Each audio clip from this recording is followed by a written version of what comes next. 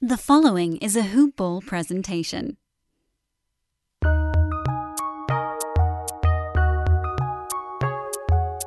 Welcome to the Fantasy NBA Today podcast.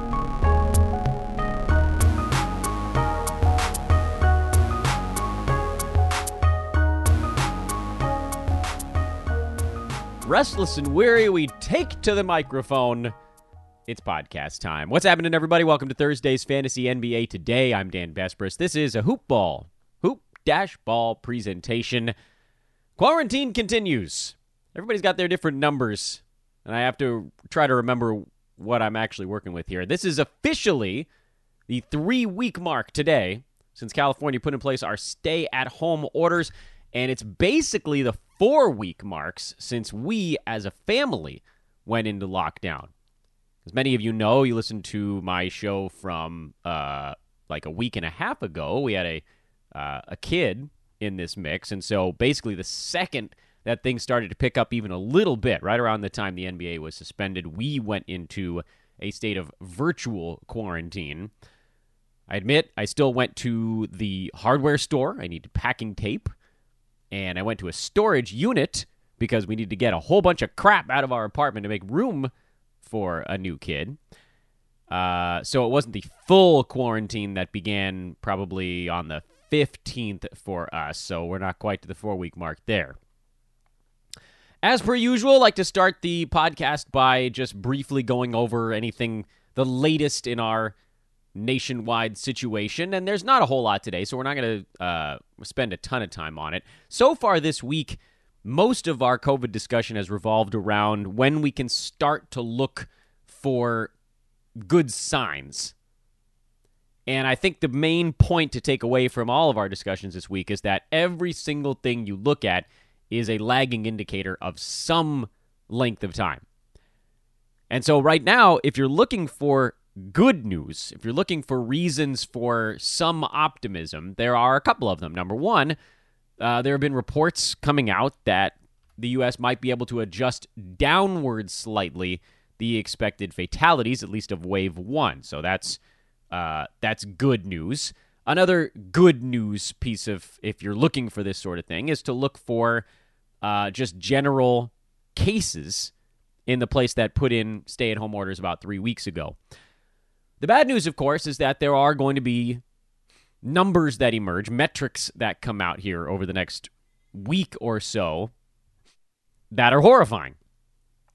Because the biggest areas, the areas most intensely hit, and the most populous places, even the ones that put in orders early, are still moving towards the biggest, most likely mortality days of this initial wave of the infection, because as we talked about yesterday, there's about a 4-week lag on that. So you'll see that peak because a lot of the cases, well, you'll see that peak next week. And just quickly here on the math front, before we dive into our 4th Pacific Division team, I did that weird, water into a cup discussion on yesterday's show, and I think maybe it's easier to just visualize it like this. If you're looking at a lagging indicator, assume that the day before measures were put in place in whatever state you happen to be in is going to correspond to the biggest results of whatever test you're looking for at whatever length of lag that might be. So to make it simple, to really simplify how we're thinking of this in our mind, if we assume that the reporting of deaths due to the coronavirus takes about 4 weeks from someone's first exposure, because we talked about it yesterday, there's about 5 days of incubation, about 7 of people staying at home, then they go to the hospital, and it's about another 11 or 12 days there, and then you'll get a death report probably, if that's what happens, a couple days after that. So that gets you to just shy of 4 weeks by a couple of days, probably.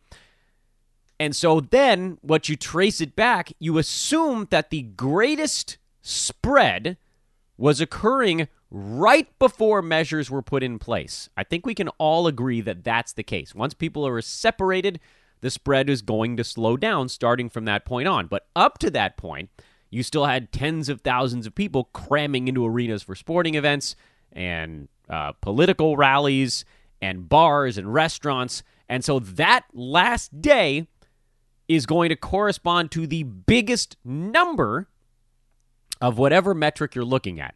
So if it's new infections and that's a 2-week lag, then exactly 2 weeks from that day, you should see your biggest new infection number, and then that should level off and start to come down a little bit after that. And if it's hospitalizations and that's a 3-week lag, well, then 3 weeks after your measure was put in place, which, by the way, again, is today here in California, you should see your biggest new number of hospitalizations before that then starts to come down a little bit. Now, it's fuzzy. It's not going to be exactly on the 3-week mark, so you'll probably see a small, maybe 2, 3, 4 day chunk of time where things sort of hit the peak of the curve.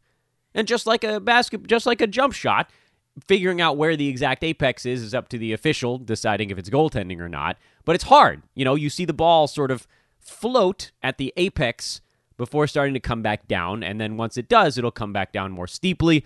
And then, of course, the worst part of this is next week, you'll probably see that 3 or 4 day span where the mortality is the largest number. But that, to me, I thought was an easier way. And this is something that hits you when you're up in the middle of the night with a newborn. Hey, I just thought of a new way of explaining this on a podcast. Jot down weird shorthand note on piece of paper that says, talk about distance from last day, and then, actually do it. That's this part of the plan, actually doing it. So I don't know if that made things any simpler, but in my mind, I was like, oh, that makes a lot of sense, actually, because if you know how much a particular metric lags by, if it takes 4 weeks for us to find out whether someone that was exposed to coronavirus is going to pass away or not, then exactly 4 weeks from the last day before measures, meaning the biggest spread day, you will get the biggest death day, which is a really sad and unnerving way to put it, but, you can tie that to any metric you want. So, the good news on that, again, is at least we know what we're aiming for. Bad news is we're still not at that point yet. And it also corresponds, of course, to the most number of people in the hospital. So that's also going to be coming over the next week in places that put into effect measures 3 weeks ago. And the thing that scares the hell out of me, as I said yesterday, is places that just put measures in within the last 3 or 4 days that are staring down the barrel now of 3.5 weeks of increasing fast numbers. And I'll be thinking about you guys. So please stay safe, particularly in those places, because I can tell you already here in California, the number of infected people is starting to come down. You can see the curve flattening already, and hopefully we can keep that going across the nation, because damn it, we miss sports. We miss sports. I can't look at the news that much. It's just too damn sad, and I can't watch the old games because it feels like I'm cheating on my brain. And that brings us to today's fantasy discussion, which I'm sure is what you're actually tuning in for. And see, I kept that COVID part down to like 7 minutes today. That's a little bit better than usual. 2 teams left in the Pacific Division, the Golden State Warriors and the Sacramento Kings. And today we will take our tour de force. I would have said to Oakland, but that's not where they play anymore. To San Francisco, where we'll take a look at the Golden State Warriors of 2019-2020, and it was a weird one. Ooh, was it a weird one for the Warriors.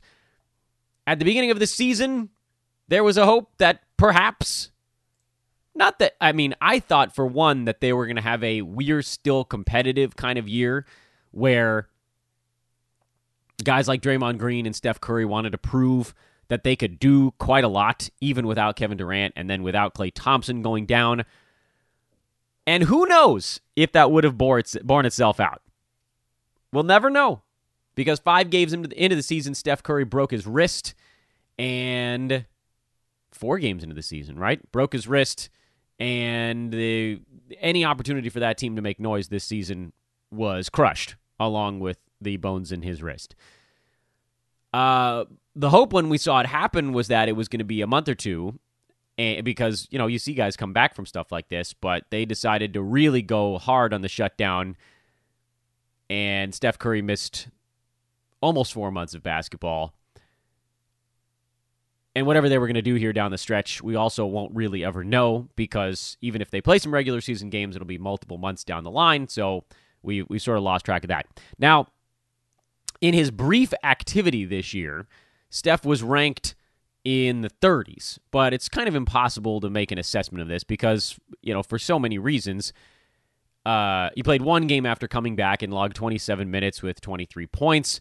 Prior to going down, the Warriors were getting smoked in a lot of their early season games, but Steph looked good enough in those outside of a robust turnover count. He had 8 in his first game of the year. He shot 40% in 5 games. 2 bad games can bring him down, but you also saw glimmers. For instance, the game in Oklahoma City, the Warriors' lone win in games that Steph played this year. They were 1-4 when he was on the floor. He put up 26 points, 11 assists, 3 steals, 4 3-pointers on 9 out of 17 shooting. And this will go down in history, I suppose. Steph made all of his free throws this season. He had all 26 of them in those 5 games. So there was a lot of stuff to look at and say, boy, what could have been, because the scoring was coming up from 21. There was no way he was going to end the season taking 16 shots a game on that iteration of the Warriors. The assists were going to likely be, I would have ventured to say, a career high for him this year. But then you look back and he did have an 8.5 assist season in 2013, 2014. So might not have eclipsed that number. I think you were definitely going to be looking at assist numbers in the 7s at the very least this year as the team's primary ball handler. He and Draymond Green on the offensive side probably would have seen his career high in scoring or very close to it, near that 30-point mark in his insane 2015-2016 season. I don't know what would have come of the steals. He was 1.7 for his career. Even if that comes down a little bit, you're looking at maybe 1.5. And then the field goal percent is always up in the 47 to 50 range for him. So, by all accounts, without the wrist injury, you were probably looking at a top 5, maybe even top 3, maybe even top 2 finish for Steph this year. But we'll never know. We'll never know. I dodged a massive bullet because I was a huge Steph Curry proponent this year. And I don't really know that you could necessarily call that a bad prediction. It was wildly unlucky. I mean, I think most of the fantasy community was pretty high on him, thinking, well, what? What is he going to do? Miss 10, 15 games with ankle stuff? Maybe. He played in 69 out of 82 games last year. He had a nice stretch in there for about 5 seasons where he's playing in 78 to 80 games every year. Even if he misses a handful in the modern NBA, everybody's missing a handful. So you roll that into what would be a crazy high per game number. Well, we'll never know. What are you going to do? I mean, he ended up being, I really don't think I can call it the worst pick in fantasy, because if he had stayed healthy, he would have been really good. He was certainly the most unlucky pick in all of fantasy sports this year to spend a first-round pick on a guy that plays 4 games. 5, if you count the one coming back. Of course, his injury changed the trajectory of the Warriors overall, and it sort of casts a cloud on everything else that we're going to be talking about today. What do you do with Steph Curry going forward? I mean, I would draft him in the top 5 again. I don't see no reason to back off from that. We know what Steph is when there's no Kevin Durant around. Even if Klay Thompson's back and Andrew Wiggins is around, this dude's insane. Arguably the best shooter of all time. So yeah, I would take another chance on him. I don't think this is happening again. And with Klay back next year, and Wiggins on the roster all season long, I think they like what they've got out of Marquise Chris. They're probably going to go look for a center, although salary cap stuff is going to make things a little bit weirder. You might see more Kevon Looney next season. They were really going easy on him with injuries and tanking this year. Next season, they're going to try to win again. I actually feel, and so this was always one thing that you had to put in the back of your mind that I kind of talked myself out of, and that was, well, what if this was really the year, because there was no Klay Thompson, and there was no Kevin Durant, and it's possible that I had a misread on this Warrior team. I thought they would want to prove people wrong. Now, again, we'll never know, because if Steph had stayed healthy, we would have gotten a better idea of what they were going to try to become. They got off to a slow start even before he got hurt, but what are you really going to make out of 4 games?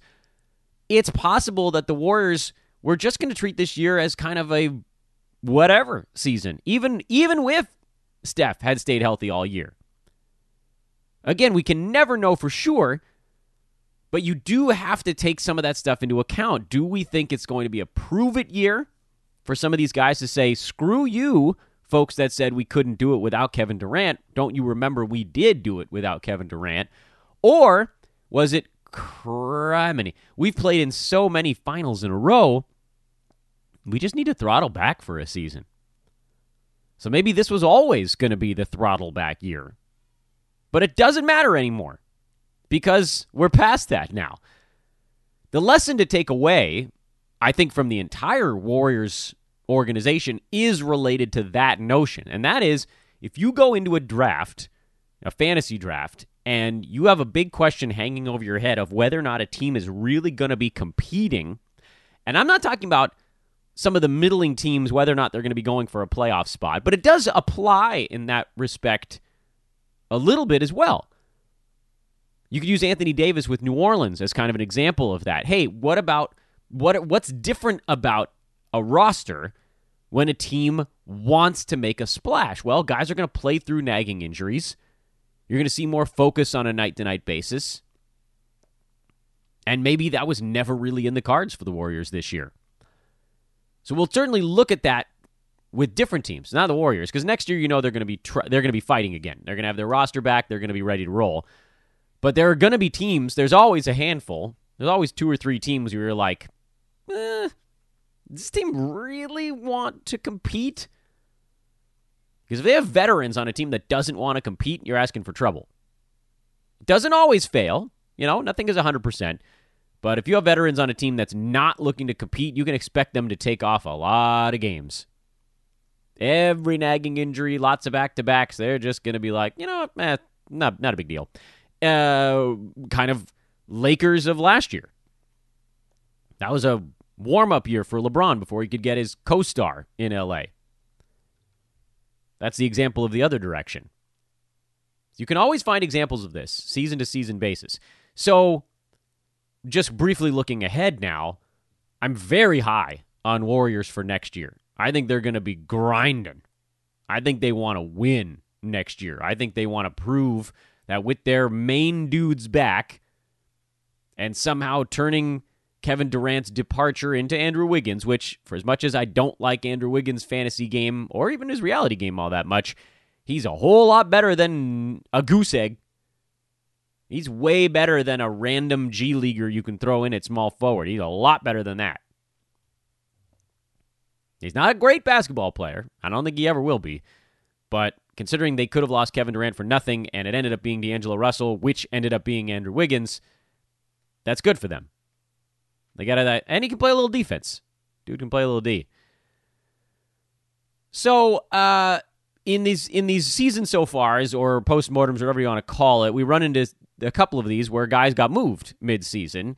So, with Andrew Wiggins, who played the final roughly month of his year with the Warriors, and D'Angelo Russell, who played the final month of his year intermittently up in Minnesota, I'm going to make a judgment call on when we talk about guys on current versus new teams. You can usually do a little bit of both. I like the idea of talking about a guy with his new team because it allows us to look towards the future a little bit more. But we'll go to Draymond Green first, so I'm getting one player ahead of myself anyway. Draymond Green finished at number 86 in 9-Cat this year. 8 points, 6 boards, 6 assists, 2.2 combined defensive stats, 0.8 three balls, 39% from the field, 76 at the free throw line in what was a pretty weird season for Dre.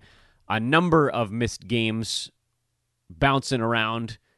He played in only 43 of the Warriors games. And overall, his season was dramatically impacted by the lack of Steph Curry because he didn't have people to throw the ball to a lot of the time. I expected way more. This was a bad season for Dre. It was his lowest minute count since his sophomore campaign back in 2013-2014 at only 28 minutes a game. But again, it's hard to handicap this season for Green because effectively, once Steph Curry got hurt, there was no reason for him to try.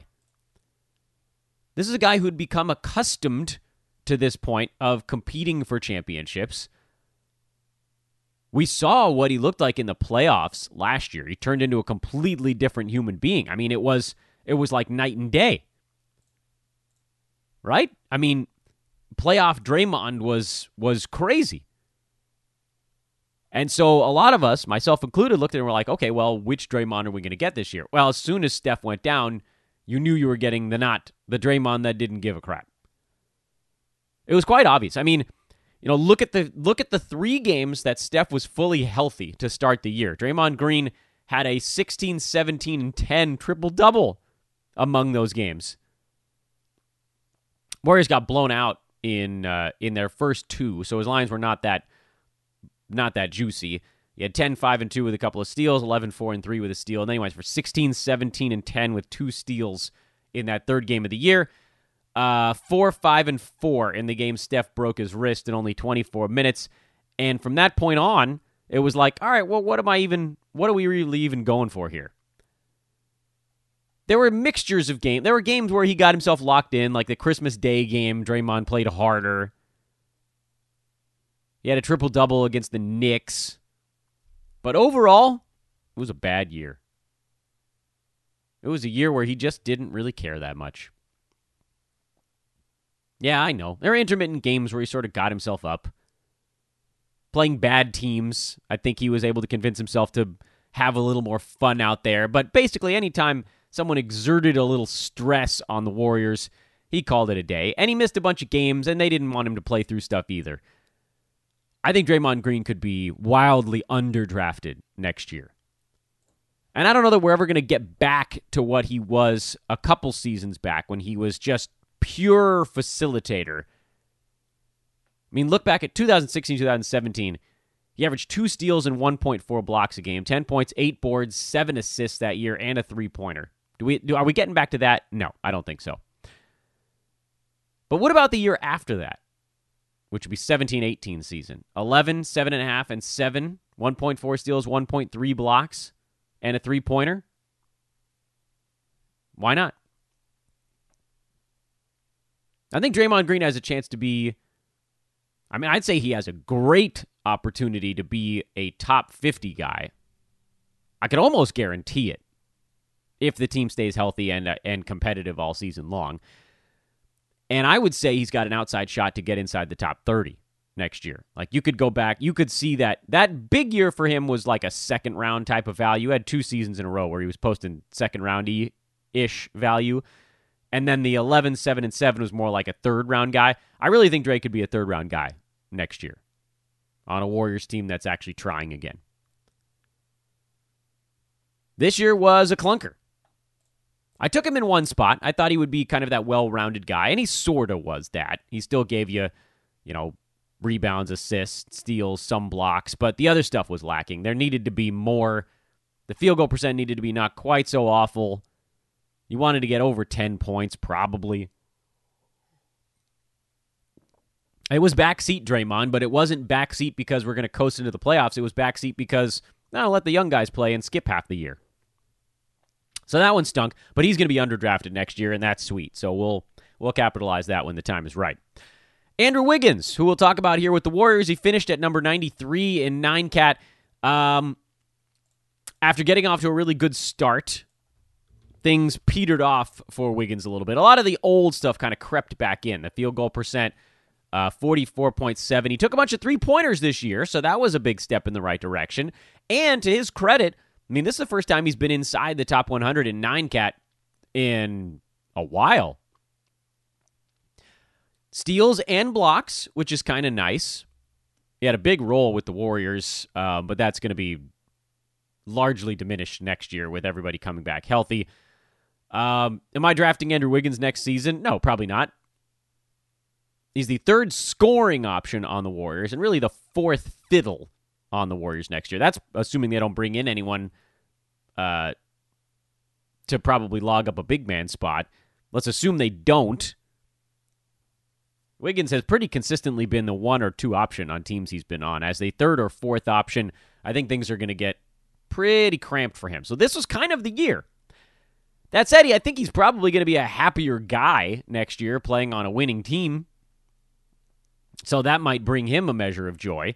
With the Warriors, you average 19, 4.5, and 3.5 with 1.3 steals and 1.4 blocks. He was blocking shots like crazy in Golden State. But even in Minnesota this year, he was at 22, 5, and 3.5 with 0.9 blocks. The steals were oddly down with the Wolves. 3-pointers, career high this season. Free throw percent, his best mark since 2016. Field goal percent was right around his career mark despite the increase in 3-pointers. And the assists were career highs with both teams, Minnesota and Golden State. I don't know if that sticks in Golden State next year with the number of guys they're going to have moving around, but the Warriors love ball movement, so maybe it does.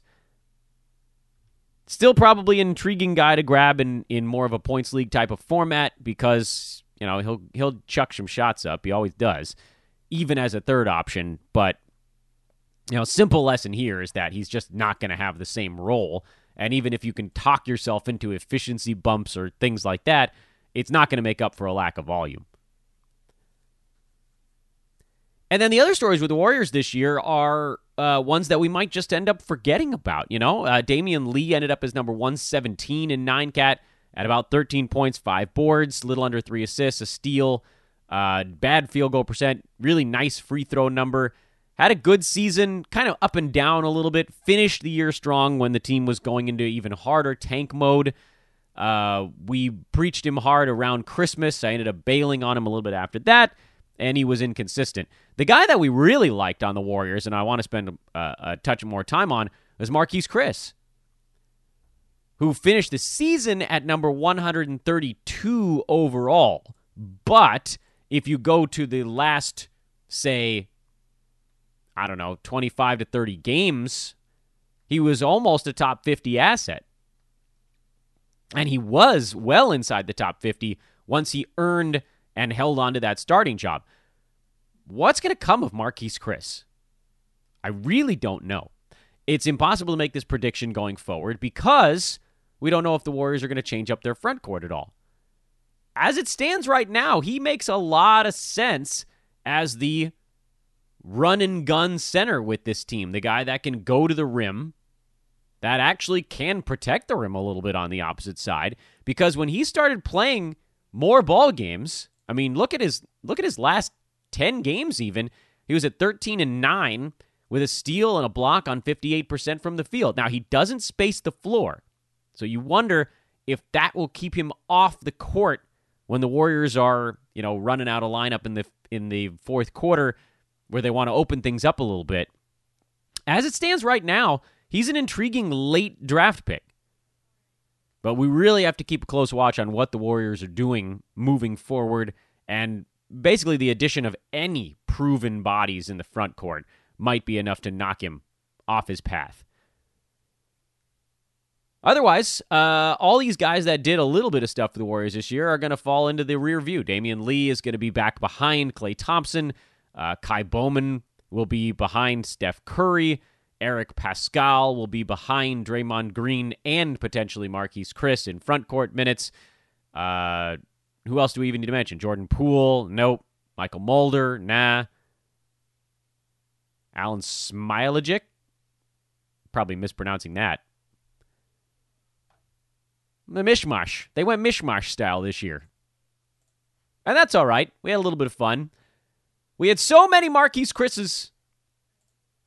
Oh, that was a big win on the pickup side. I had a lot of you guys thank me for that one. You don't have to thank me. This is fun. I love doing this stuff. I got Marquise Chriss in, I think, 4 out of my 5 most important money leagues.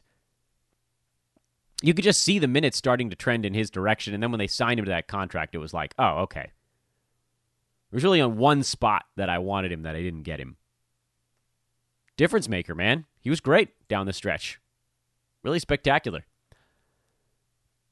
So that's the Warriors, and I do again think that the big lesson from this team is looking back and thinking, okay, well, we need to do a better job next year of assessing which teams might pull the plug on the season. And we don't know who that's going to be right now. It's too early to do that, but we'll definitely work that into the handicapping a little bit more next year than we did this year. Tomorrow, we'll wrap up the Pacific Division. The Sacramento Kings will be our Friday show breakdown. A lot to talk about with that organization. The weirdness. We almost got Richaun Holmes back before the season got canceled. Son of a gun. I'm Dan Vespers. This is Fantasy NBA Today. I hope you guys are enjoying your Thursday. As always, stay safe. We'll catch up with you tomorrow. So long, everybody.